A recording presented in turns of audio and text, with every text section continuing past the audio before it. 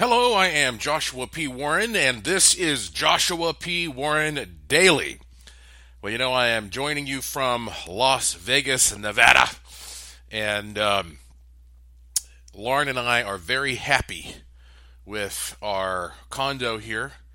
It is on one of the upper floors of the building, and it's surrounded by windows, and we have a nice balcony, and so it's truly wonderful to wake up in the morning and go see this great view we have of the Vegas Strip and then all of the mountains surrounding us in the distance. I mean, it's truly striking. And it makes me feel even sorrier, again, for all of my friends and family back east around Asheville, North Carolina, where just, the relentless rains continue to soak the ground and cause flooding issues for people. In fact, I read that if you look at this climatologically, that Asheville, North Carolina, which of course is the heart of the scenic Blue Ridge Mountains, receives, on average, more rain in 1 month than Las Vegas receives in 1 year. And so I have been here for over a month on this particular trip, and I still have not seen one drop of rain, and that is absolutely fine with me. And so I'm taking advantage of this because we've got some great windowsills here. They get plenty of sunlight and are just perfect to grow plants. And one of my goals being out here in this sunny land has been for a long time to start doing some more plant experiments. I've always been intrigued by the work of people like Cleve Baxter, who demonstrated primary perception that plants apparently can have some kind of actual sensitivity to the physical environment that is similar to how a human experiences things. And frankly, plants might actually be even more sensitive than we are because they are so much more in harmony with their setting.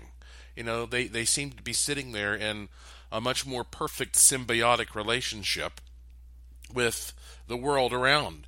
Whereas we're always, we're kind of clumsy creatures, always sort of, scrambling in order to figure out what we need to do to survive. And plants just kind of sit there and it works out for them. And if it doesn't, then they just don't grow to begin with. But if they grow, they seem to be fine. And of course, you hear all these anecdotes about plants. And so we decided to go out and get some plants that we might be able to use to test some of these anecdotes. For starting out, you can get these little kits. And we got this one kit called Carnivorous Creatures or Carnivorous Creations or something like that. I can't remember what it's called. Anyway, it's carnivorous plants. So it's like a little kit that helps you grow plants that tend to, well, in many cases, move. Like the most famous, of course, being the Venus flytrap that has the jaws that just snap shut. I had many of those on many occasions growing up as a kid in North Carolina because one of the best places in the world to find them is the swampy coast of North Carolina. And then you have pitcher plants, and you've got, I think they call them sundews. There's like 10 different types of carnivorous plants, and it comes with a little terrarium because obviously they need a lot more moisture, a more humid environment than you get in the desert. And so we're growing some of those. It's going to take a while. It's kind of weird because they give you this pack of seeds that you have to put in the refrigerator for a couple weeks before you plant them. I'm not sure how that works. And then we bought another little kit, which is perfecto for this environment. And it is like a little desert landscape. And so you plant these seeds and it grows cactuses or cacti and sunny little yellow marigolds. So it looks like a beautiful little desert on your windowsill. So, we're just kind of getting started, getting into a situation where we're taking advantage of the sun and growing things. But you hear these anecdotes. You see some of these experiments that have been done where people have like supposedly taken some plants and subjected them to beautiful classical music, and they grow to be nice, big, full, healthy, forms. And then right next to them, they have some kind of plant growing with some horrific, hard death metal type stuff. Just rah, rah, rah, rah. And the plant literally is leaning away from the music. It's trying to avoid that frequency. And you see that kind of stuff, and you don't know just how accurate it is, because you always have to try to reproduce things for yourself. So I was telling Lauren, wouldn't it be interesting if eventually we get a couple of plants and we have one plant that we just every day we just stroke its little leaves and say, "Oh, I love you. You're the most fantastic little plant." And maybe we'll put little hearts on the container, and we'll always compliment it and tell it how beautiful it is. And then we have another plant, and we just have a recording on a loop that sits there next to it. And it just says, "Fuck you, plant! Fuck you! Fuck you! Fuck you! I hate you! Fuck you!" And Lauren says, "No! No, we are not doing that to a plant. This is terrible." Suddenly it's like we're talking about a puppy here. And so, I'm being a little joking about this, but that's the concept, and then you see how that one turns out versus the one that gets all the love. Now, some people who practice with all this, they say that all you have to do is write a word. Write the word love and just put it underneath or somewhere around a pot of plants, and then you write hate or death or some other sad kind of negative thing, and you put that on another sample, and then of course you have a control, which is not being exposed to anything out of the ordinary, and you compare them all. So I'm going to be doing some like little weird stuff like that. That's not hard. I mean, anybody could do this as long as you have access to sunlight and the basic requirements. But how many people take the time to actually do it and keep up with it methodically? Well, that's one of the things that I enjoy in life is being able to take the time to do things that a lot of people can't or won't do. So I'll keep you updated on that. But it does make you wonder, doesn't it? The impact of words.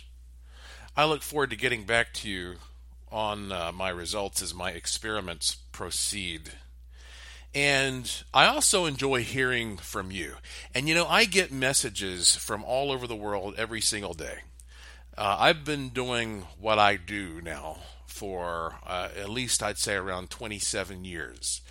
And I have tackled so many things on TV and radio, and I've written so many books and done so many live events that now there are a lot of people out there who have come into contact with what I do one way or another, and they send me interesting stuff all the time. And I want to tell you about some of the interesting things that people have been sending me. But first off, I thought this was kind of neat.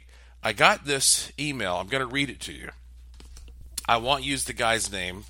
That's my usual policy is if you don't say you can use my name, then I don't bring it up. Or sometimes I'll email you if you send me something and I'll say, "Can I use your name?" But anyway, listen to what this guy wrote me. He said, "Don't know if this email will get to you, but here it goes. I bought your wishing machine a few months ago, but couldn't get the hang of the touch thingy." By the way, he's talking about the stick pad that you rub your finger on, and some people do have a problem with that. And he said, "So I was unsatisfied with the settings I made. But after letting those settings stay for 2 months and seeing no results, I decided to reset them using my pendulum with the pendulum method instead. I trust my pendulum skills, and so I feel very good about them. And you know what? 1 week later, I got to kiss a girl twice. And this was after at least 15 years without any kisses at all. They were nice kisses on her lips."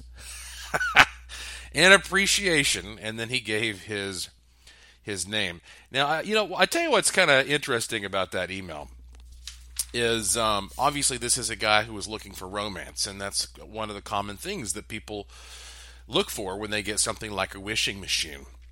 But I wanted to point that out to you because he got the wishing machine, and the traditional way of using it was problematic for him. And that's why it's important to understand that there are many different ways, many different techniques you can use to operate a wishing machine or any other manifestation device. And that, in fact, is what my new ebook, Finding Your Magic, is all about. It's about showing you the options and helping you to discover which option is going to work best for you. So we tell people, like, when you buy a wishing machine, here is the way it's traditionally done, but there are alternative ways, and one of them is to use a pendulum, and that was something that he should have done from the start because he already knew that's what felt comfortable for him. And so, the cool thing is that Finding Your Magic, it shows you a lot of different tools that you can use in order to accomplish something. And I also like the fact that in this case, he was able to use two different things together. He used the pendulum with the wishing machine, and a lot of people use the wishing machine with a wand or the wishing machine with some type of remote viewing technique. You can combine these things to create something that works specifically for you, and that's part of what is called chaos magic, and I described that in the book. So anyway, you know about the book by now. It's at youwillmanifest.com, youwillmanifest.com. Speaking of scientific tools and emails and stuff like that, I got another email that I'm really excited about. I have a reputation, of course, for having all kinds of equipment. So for years and years, I've been accused of being kind of a pack rat to begin with. I mean, I have a museum, for the love of God, and I have storage units and multiple homes and all this. And so I'm always looking for the right piece of gear at the right time for the right kind of project. And so I have practically warehouses full of instruments here and there around the continent. And so I got an email from a guy who said, here is a meter for the guy who has every other meter. I was like, what is this going to be? This was an email from a man who lives here in the U.S., and he said, I know you have a lot of cool stuff, but I know you don't have this meter, and that's because I invented it, and I just perfected it like a week ago. So this is a brand new type of meter. And I started reading about it, and I was instantly fascinated because this is indeed a meter that operates in a way that I've never seen before, and it's designed to pick up a phenomenon that I have never been able to detect before because I didn't have equipment like this.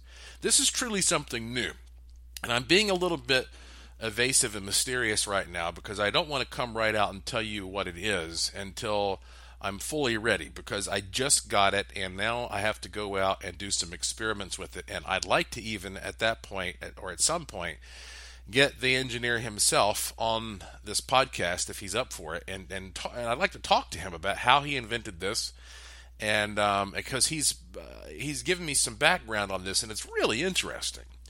But it's so innovative, and it's so applicable to everything that I'm into.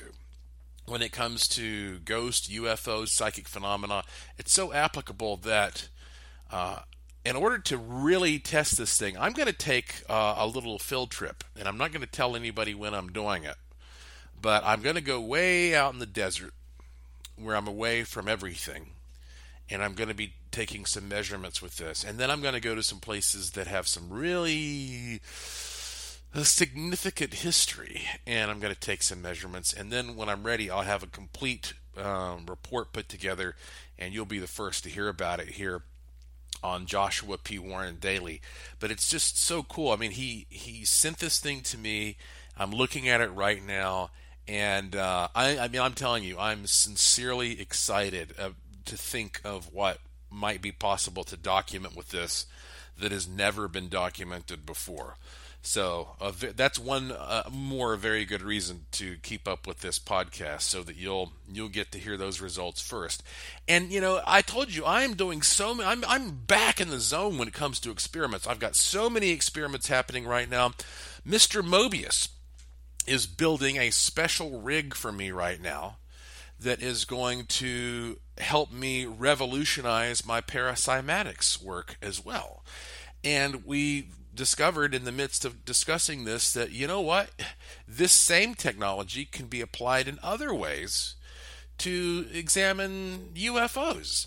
And I mean, I'm telling you, there's just like so much stuff cracking right now. Everything is sparkling. There's innovation, and I'm just right in the center of having all these wonderful opportunities to experiment with these new things. And so, a lot of reports coming up very soon.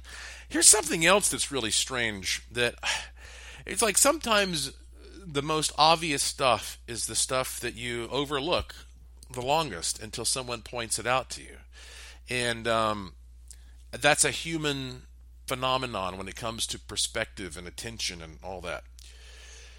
So, going back to finding your magic, I specifically am only making this available as part of a program, part of a package, which right now is being offered at a discounted price. And if anybody is not able to afford that discounted price, well, then this ain't for you, okay? This is a program. This is a system. And it includes this wand. And you know that I love to design and create wands from time to time. And so, in my workshop, my chief wand engineer there, who's working with me side by side, of course, is Mrs. Warren, Lauren Warren. And here we've gotten so many orders for this new wand, which basically has a little pyramid on top of it, that we're selling out, and I'm going to stop taking orders on Sunday. So you've got a couple more days if you want to get one of these, guaranteed. And so we have these. We're making batch after batch and sitting them out we're almost out of supplies.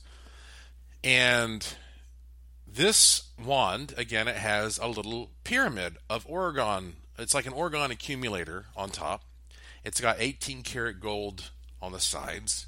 It's extremely effective. And after we had been making this for a while, Lauren said, "You know what? That's kind of weird." And I was like, "What's that?" She goes, "Look out the window."